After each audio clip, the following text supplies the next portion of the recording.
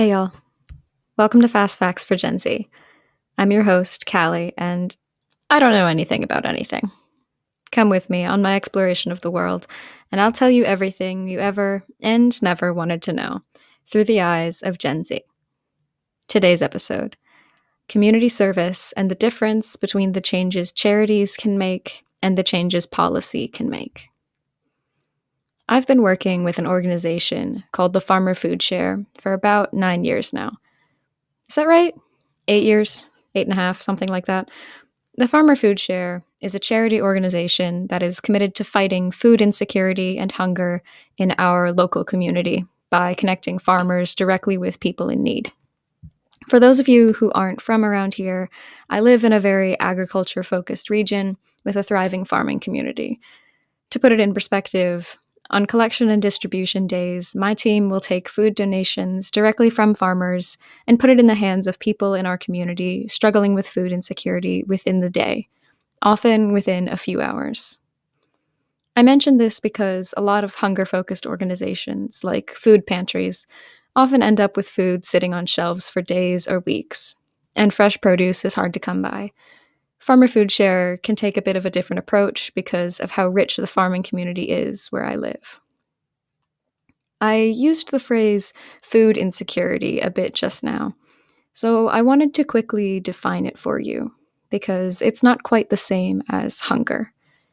Food insecurity is defined as the state of being without reliable access to nutritious food.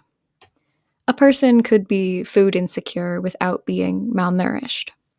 Access to food may be inconsistent, and especially access to fresh, nutritious food is very limited. If a single parent teacher gets paid once a month, they and their children may experience food insecurity at the end of the month, but maybe not right after the teacher is paid. A lot of college students are food insecure. A lot of children are food insecure. In my state, 1 in 5. One thing I like to tell kids, especially in public schools, when I'm giving an educational program, is to look around at their classmates in school and remember that they definitely know somebody, probably many people, who experience food insecurity. And you might not be able to tell just by looking at them.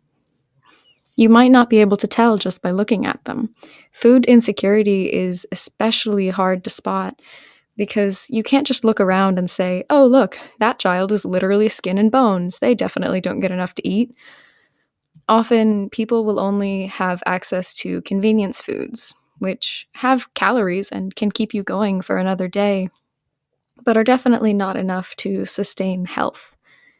Maybe a family doesn't have a working kitchen or reliable transportation to and from a well-stocked, affordable grocery store. Maybe parents have long shifts or inconsistent hours, so the only food kids have available at home are cheap snacks that keep a long time and don't require cooking. Maybe all the kid eats in a day is school lunch, maybe breakfast if they can get to school early enough. And I don't care what the government tries to say, that food is not nutritionally complete. I got sidetracked in my research trying to find an example school menu and got super disillusioned with the idea of making literal small children pay for lunch and publicly humiliating them by sending them to administrators to get vouchers and a cold meal if they ran out of money in their account or forgot money at home. And also, I noticed that the policy changes as kids get older. Just because a kid is in high school doesn't mean they don't need food anymore. My school district's policy is to publicly humiliate the elementary and middle school kids, but for high schoolers, they just say, no alternative meal for you, no charging your account, you don't get to eat today. I hate it. No justification. People deserve to eat. Anyway, I was talking about food insecurity, right? So, the Farmer Food Share's method of combating food insecurity is to set up stations at local farmers markets so they can collect both food and financial donations from passersby, and then at the end of the day, pack up all the food they've been donated and that they've purchased and bring it to a place where it can be distributed to the community. My station has been partnered directly with several local elementary and middle schools over the years, but Other stations connect with separate organizations that do food delivery. I think there's a few that work with church food pantries. It's different for each one because each one functions to serve its direct local community. Farmer Food Share also has a coalition of large-scale farms that it works with directly, so in the winter months when pickings are slim at my little market, we can put it in order to Farmer Food Share, and they'll come deliver us boxes full of winter greens and root vegetables, so nobody has to go hungry just because it's winter. The work we do definitely makes an impact. Working with schools, it's easy to see the direct effects that getting enough food has on a child's life. We talk about child nutrition a lot in society, but always through the lens of preventing child obesity, not in the interest of promoting actual health and quality of life. When a kid suddenly gains access to fresh food, it's like the fog has been lifted from them. They get along better with others, they can focus and sit still, they become more curious and can get excited about learning. And most importantly, they're happier.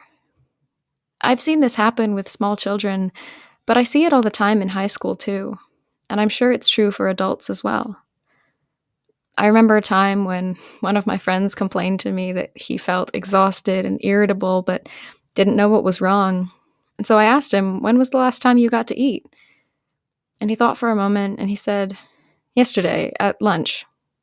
And that was the problem. I got into the habit of bringing extra fruit and trail mix to school, and every day I was reminded why that was a good idea, because I saw the difference it could make.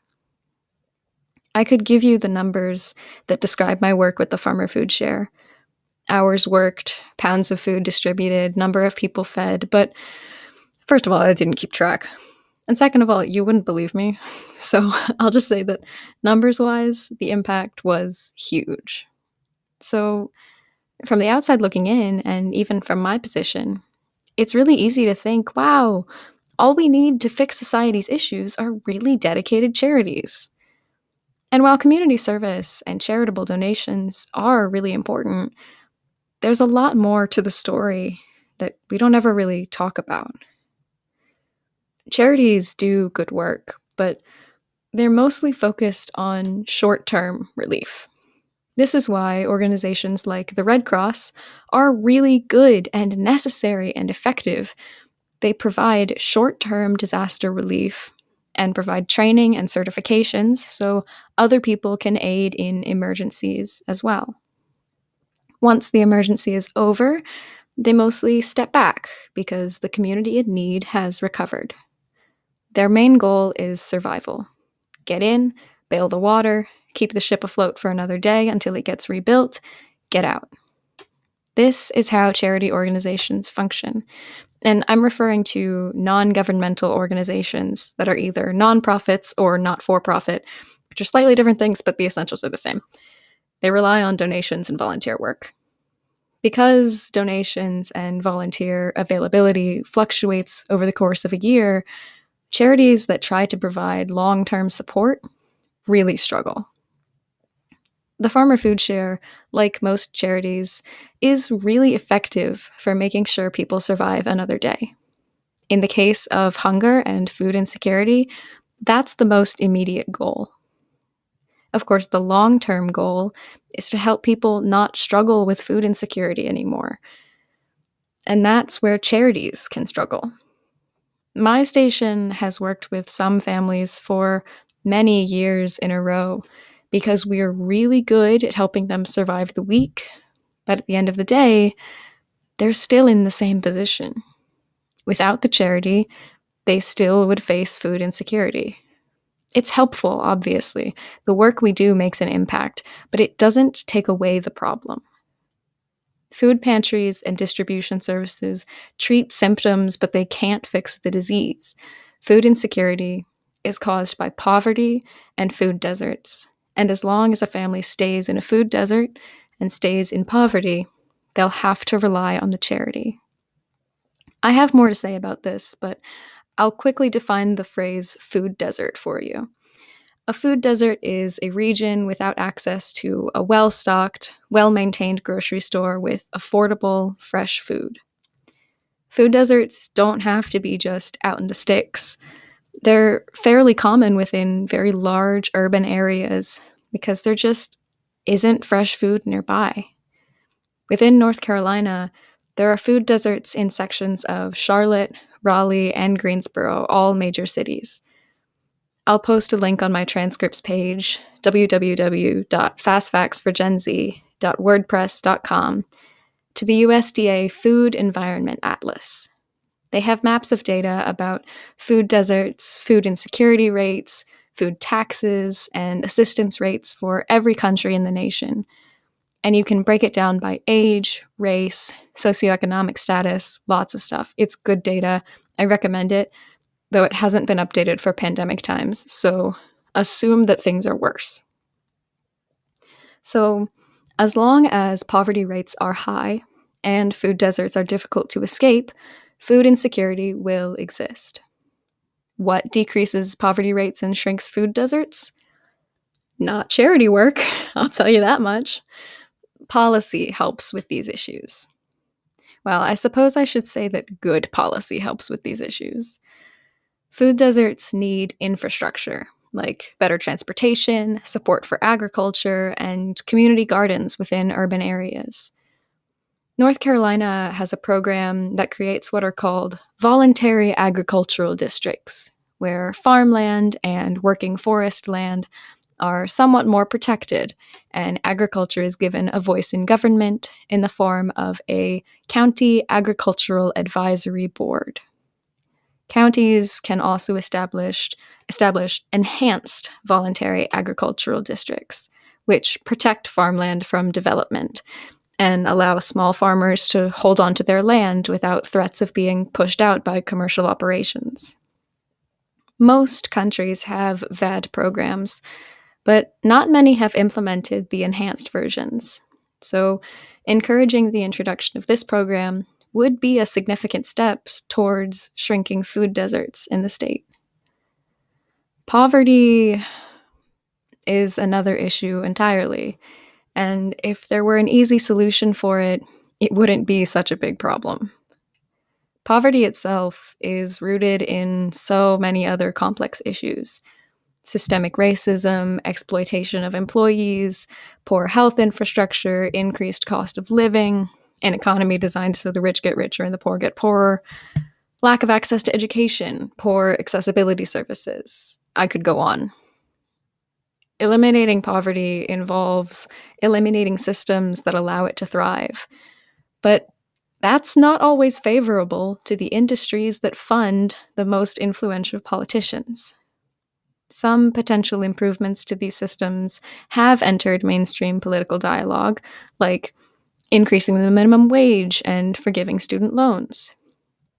Anti-homeless architecture, like benches divided by armrests and spikes covering the ground underneath bridges, is being noticed and documented more than before.